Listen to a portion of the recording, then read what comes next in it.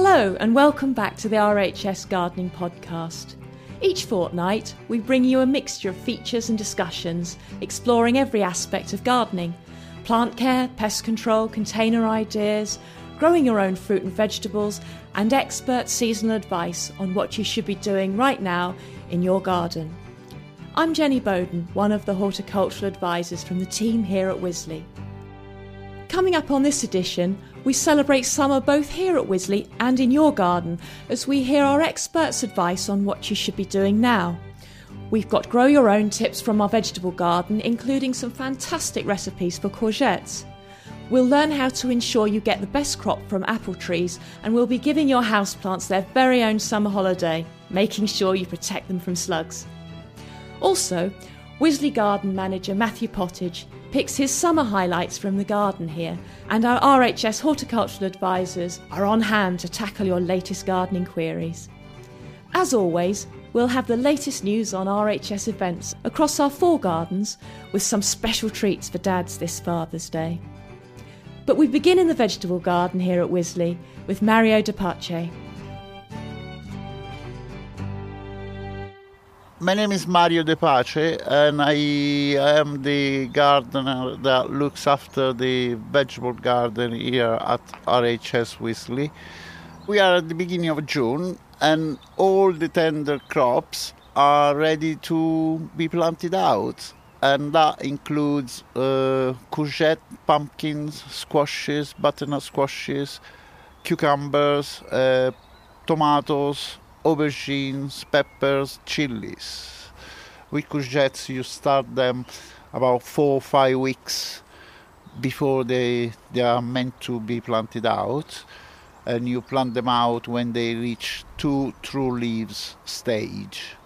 Any bigger than that and they are difficult to handle, any smaller than that and they are still quite susceptible to any fluctuation in temperature.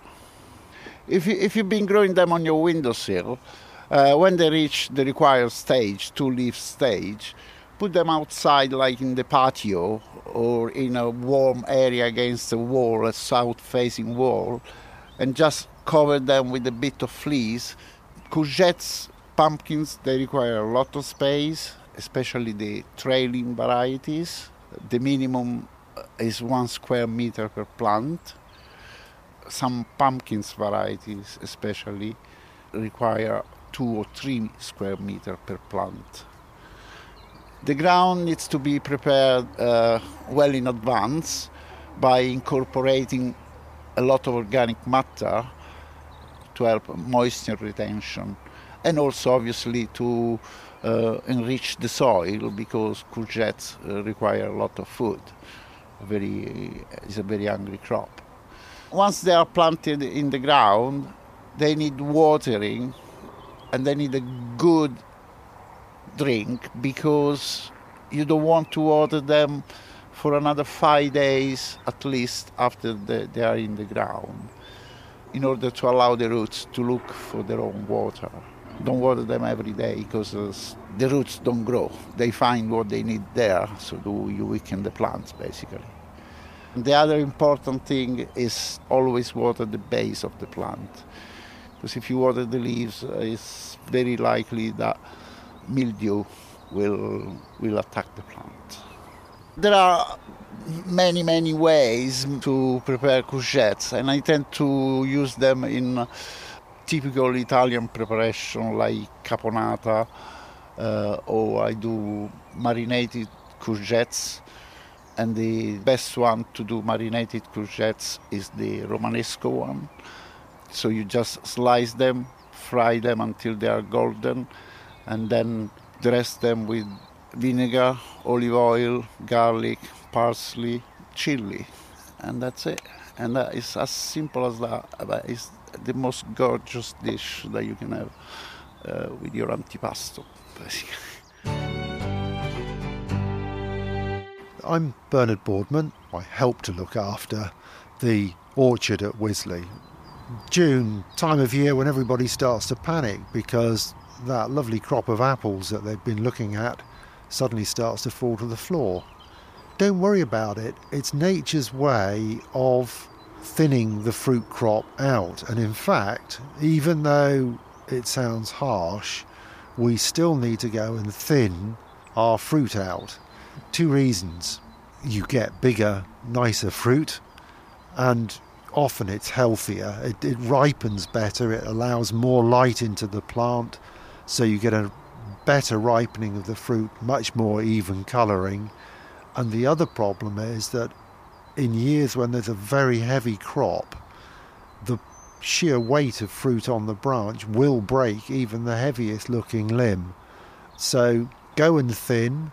If you're thinning eating apples, allow just a couple of apples per cluster of fruit. Cooking apples need to be a bit thinner, perhaps a hand span apart. It seems awfully hard to do it, but it's worth it in the long run. And actually, the small apples, if they're about the size of a golf ball, they're still quite usable.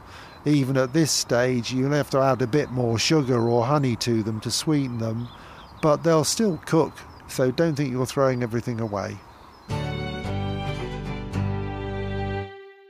My name is Peter Jones. I'm team leader of the glass houses here at Wisley.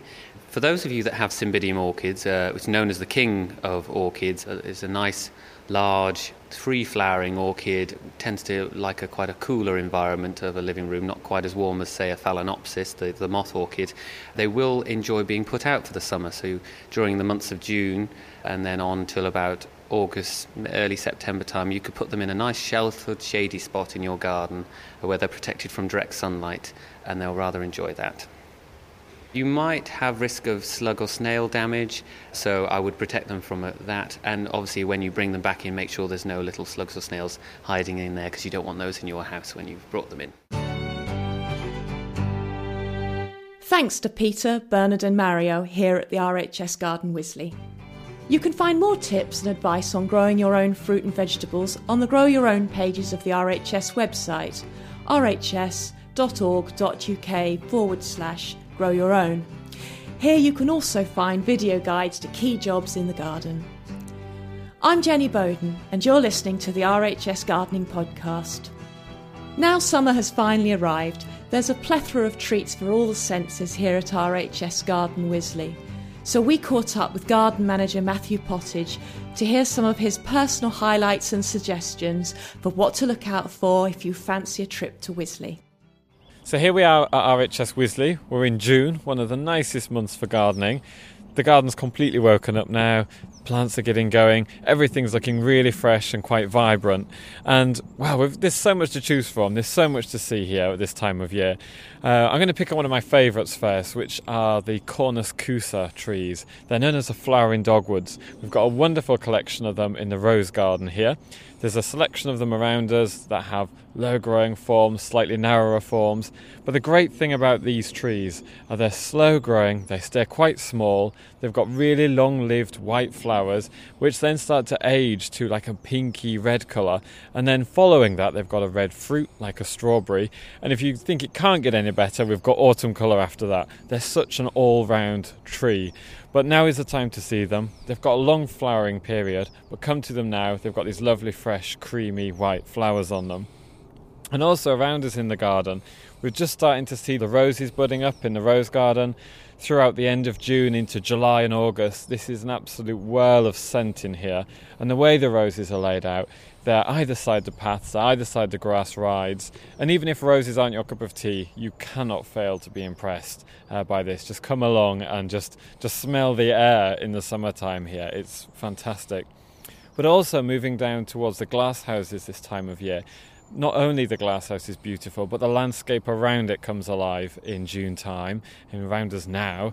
And you'll see lots of salvias, deepers and geraniums, and these are all early flowering summer perennials which we see typically around us doing their thing.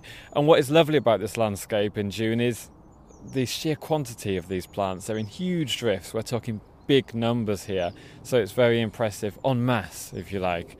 Now I can't walk past these magnolias and not stop and mention these. Everyone thinks magnolias, springtime, spring flowers. These are evergreen magnolias. It's Magnolia grandiflora, and these are summer flowering magnolias. And these are starting to flower now, and these will flower through to the end of summer. And rather than having a big flush of once, all in one go, we have kind of sporadic flowers born throughout the summer, individually on different branches. But what is amazing about these is the scent of them. They're like enormous bowls almost. We've got these huge fleshy petals. They open, they last 2 to 3 days. But the great thing about them is put your head in them, put your face in them and smell, just inhale. They're enormous, first of all, so if you've got a small head, you'll lose your head. But the scent is like, I think it's like a lemon meringue pie. It's a really vanilla-y, really fresh fragrance. And just coupled with these big, waxy, over-the-top looking flowers, it's like nothing else. They're one of my favourite magnolias. As impressive as the spring ones are, Magnolia grandiflora is wonderful. And take a look at the leaves, big glossy shiny leaves. They've got these lovely velvety undersides we're looking at here, and it's another one to turn ahead in the summer garden. Truly fantastic. Come and see them. Our thanks to Matthew Pottage. Now, if Matthew has inspired you to make a trip here to RHS Garden Wisley, or indeed one of our other gardens at Rosemore, Hyde Hall or Harlow Carr, here's some ideas of activities to enjoy in the coming weeks. At Wisley, Father's Day weekend, stone carving from 10 a.m. till 4 p.m. on June 15th and 16th. Bring Dad along for a unique experience with Southern Stone.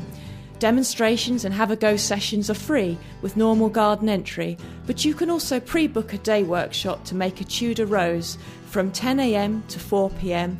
for £95 plus garden entry. To book, simply phone 0845 612 1253. There are 6 places available each day, but you do need to be over 16 years of age. At Harlow Carr, fruit for everyone. Think you don't have space to grow fruit? Our Fruit for Small Spaces event on 15th of June will give you the tips you need to grow your own. At Rosemore, coming up roses. Our Rose Weekend on the 22nd and 23rd of June is packed with specialist rose advice, guided walks, rose sales and a craft market. And at all of our gardens, that's Wisley, Hyde Hall and Harlow Carr, we have a garden party. Come and join us on the 29th and 30th of June. We're hosting a weekend of fun and festivities, including swing dancing, vintage makeovers, afternoon teas and more. Details of all these events, as always, are on the website at rhs.org.uk. If you're a regular listener to the RHS Gardening podcast, you'll already know that once a month my colleagues from the advisory team here at RHS Garden Wisley are on hand to answer your gardening questions. The RHS Advisory Service is free for all RHS members, and if you have any questions you'd like to hear answered on the podcast, you can email them to us at podcast@rhs.org.uk. So let's see what questions you've been asking this month. I'm Tony Dickerson. I'm a horticultural advisor here with the RHS at Wisley. I'm Lee Hunt. I'm also a horticultural advisor here at Wisley and specialise in urban gardening. Well, first today we have an inquiry from Luke Hansworth, who lives in Scarborough.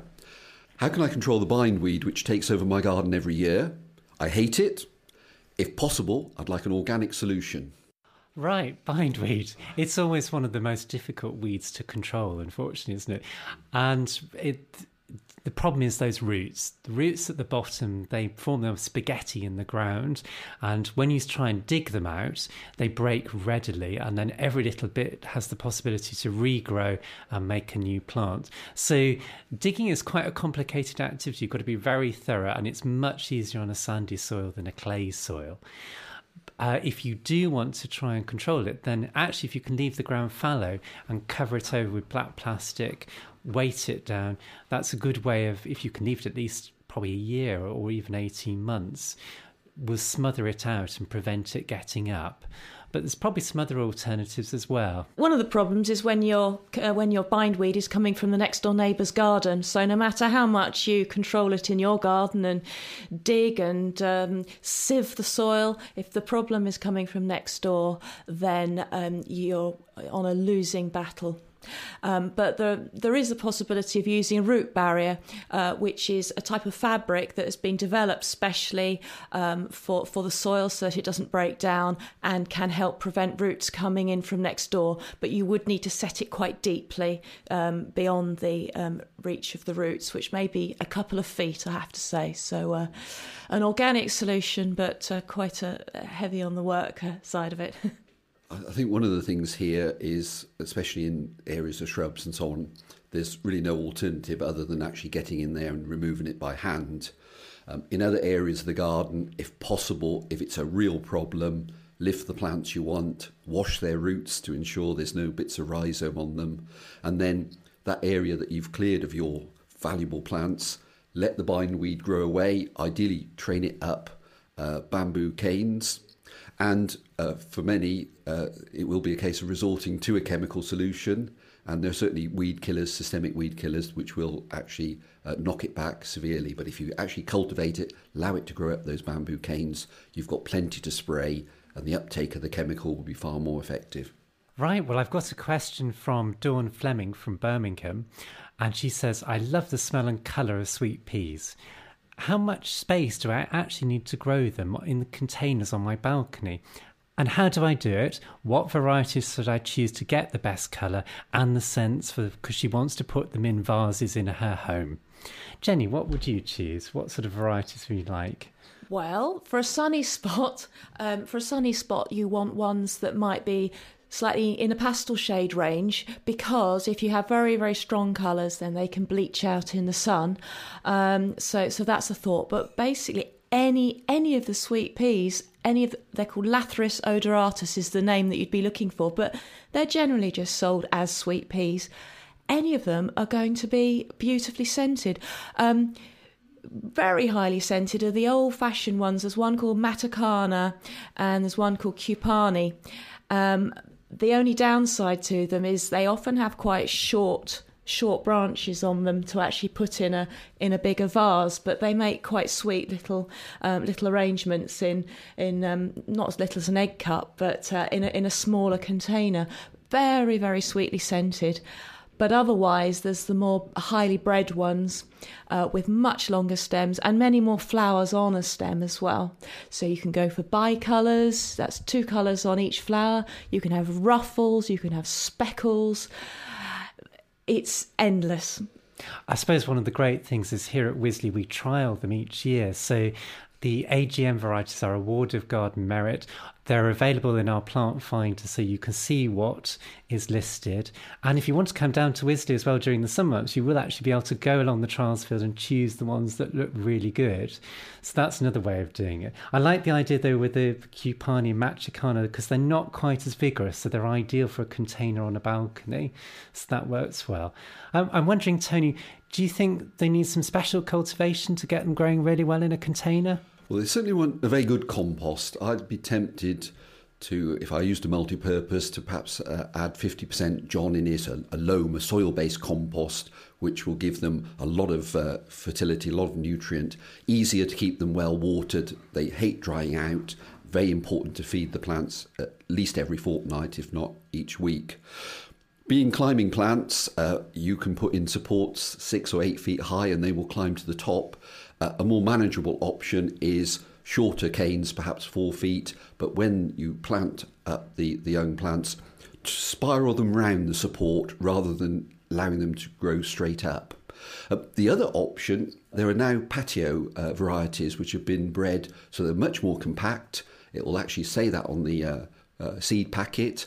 And next year you might look out in the garden centres a bit earlier in the spring for pots of these seedlings. But they're much more compact. They're designed literally for growing in containers and give just as good a result. There's even one that grows in hanging baskets. Indeed. I'm just wondering, Lee, something else people may come across on the seed packets. So they may find reference to Spencer type sweet peas or grandiflora types. Yes, they very likely will find this. The Spencer type, the key thing with that is they are going to be those bigger, frillier petals. So if you want flower power and she's mentioned that she'd like to grow them in a vase, probably the Spencer types are going to be the key ones to go for. There is now this move, though, back to, as Jenny was mentioning, these older fashioned varieties. And the difference is they tend to smell strongest. So you do have that slight dichotomy where the older ones tend to smell better, but the bigger ones are more showy. So you might have to make a bit of a choice between those two. Right, we now have an inquiry that's come in via email from Barry Hare. And it's a question about how do you grow potatoes in bags? And what is earthing up?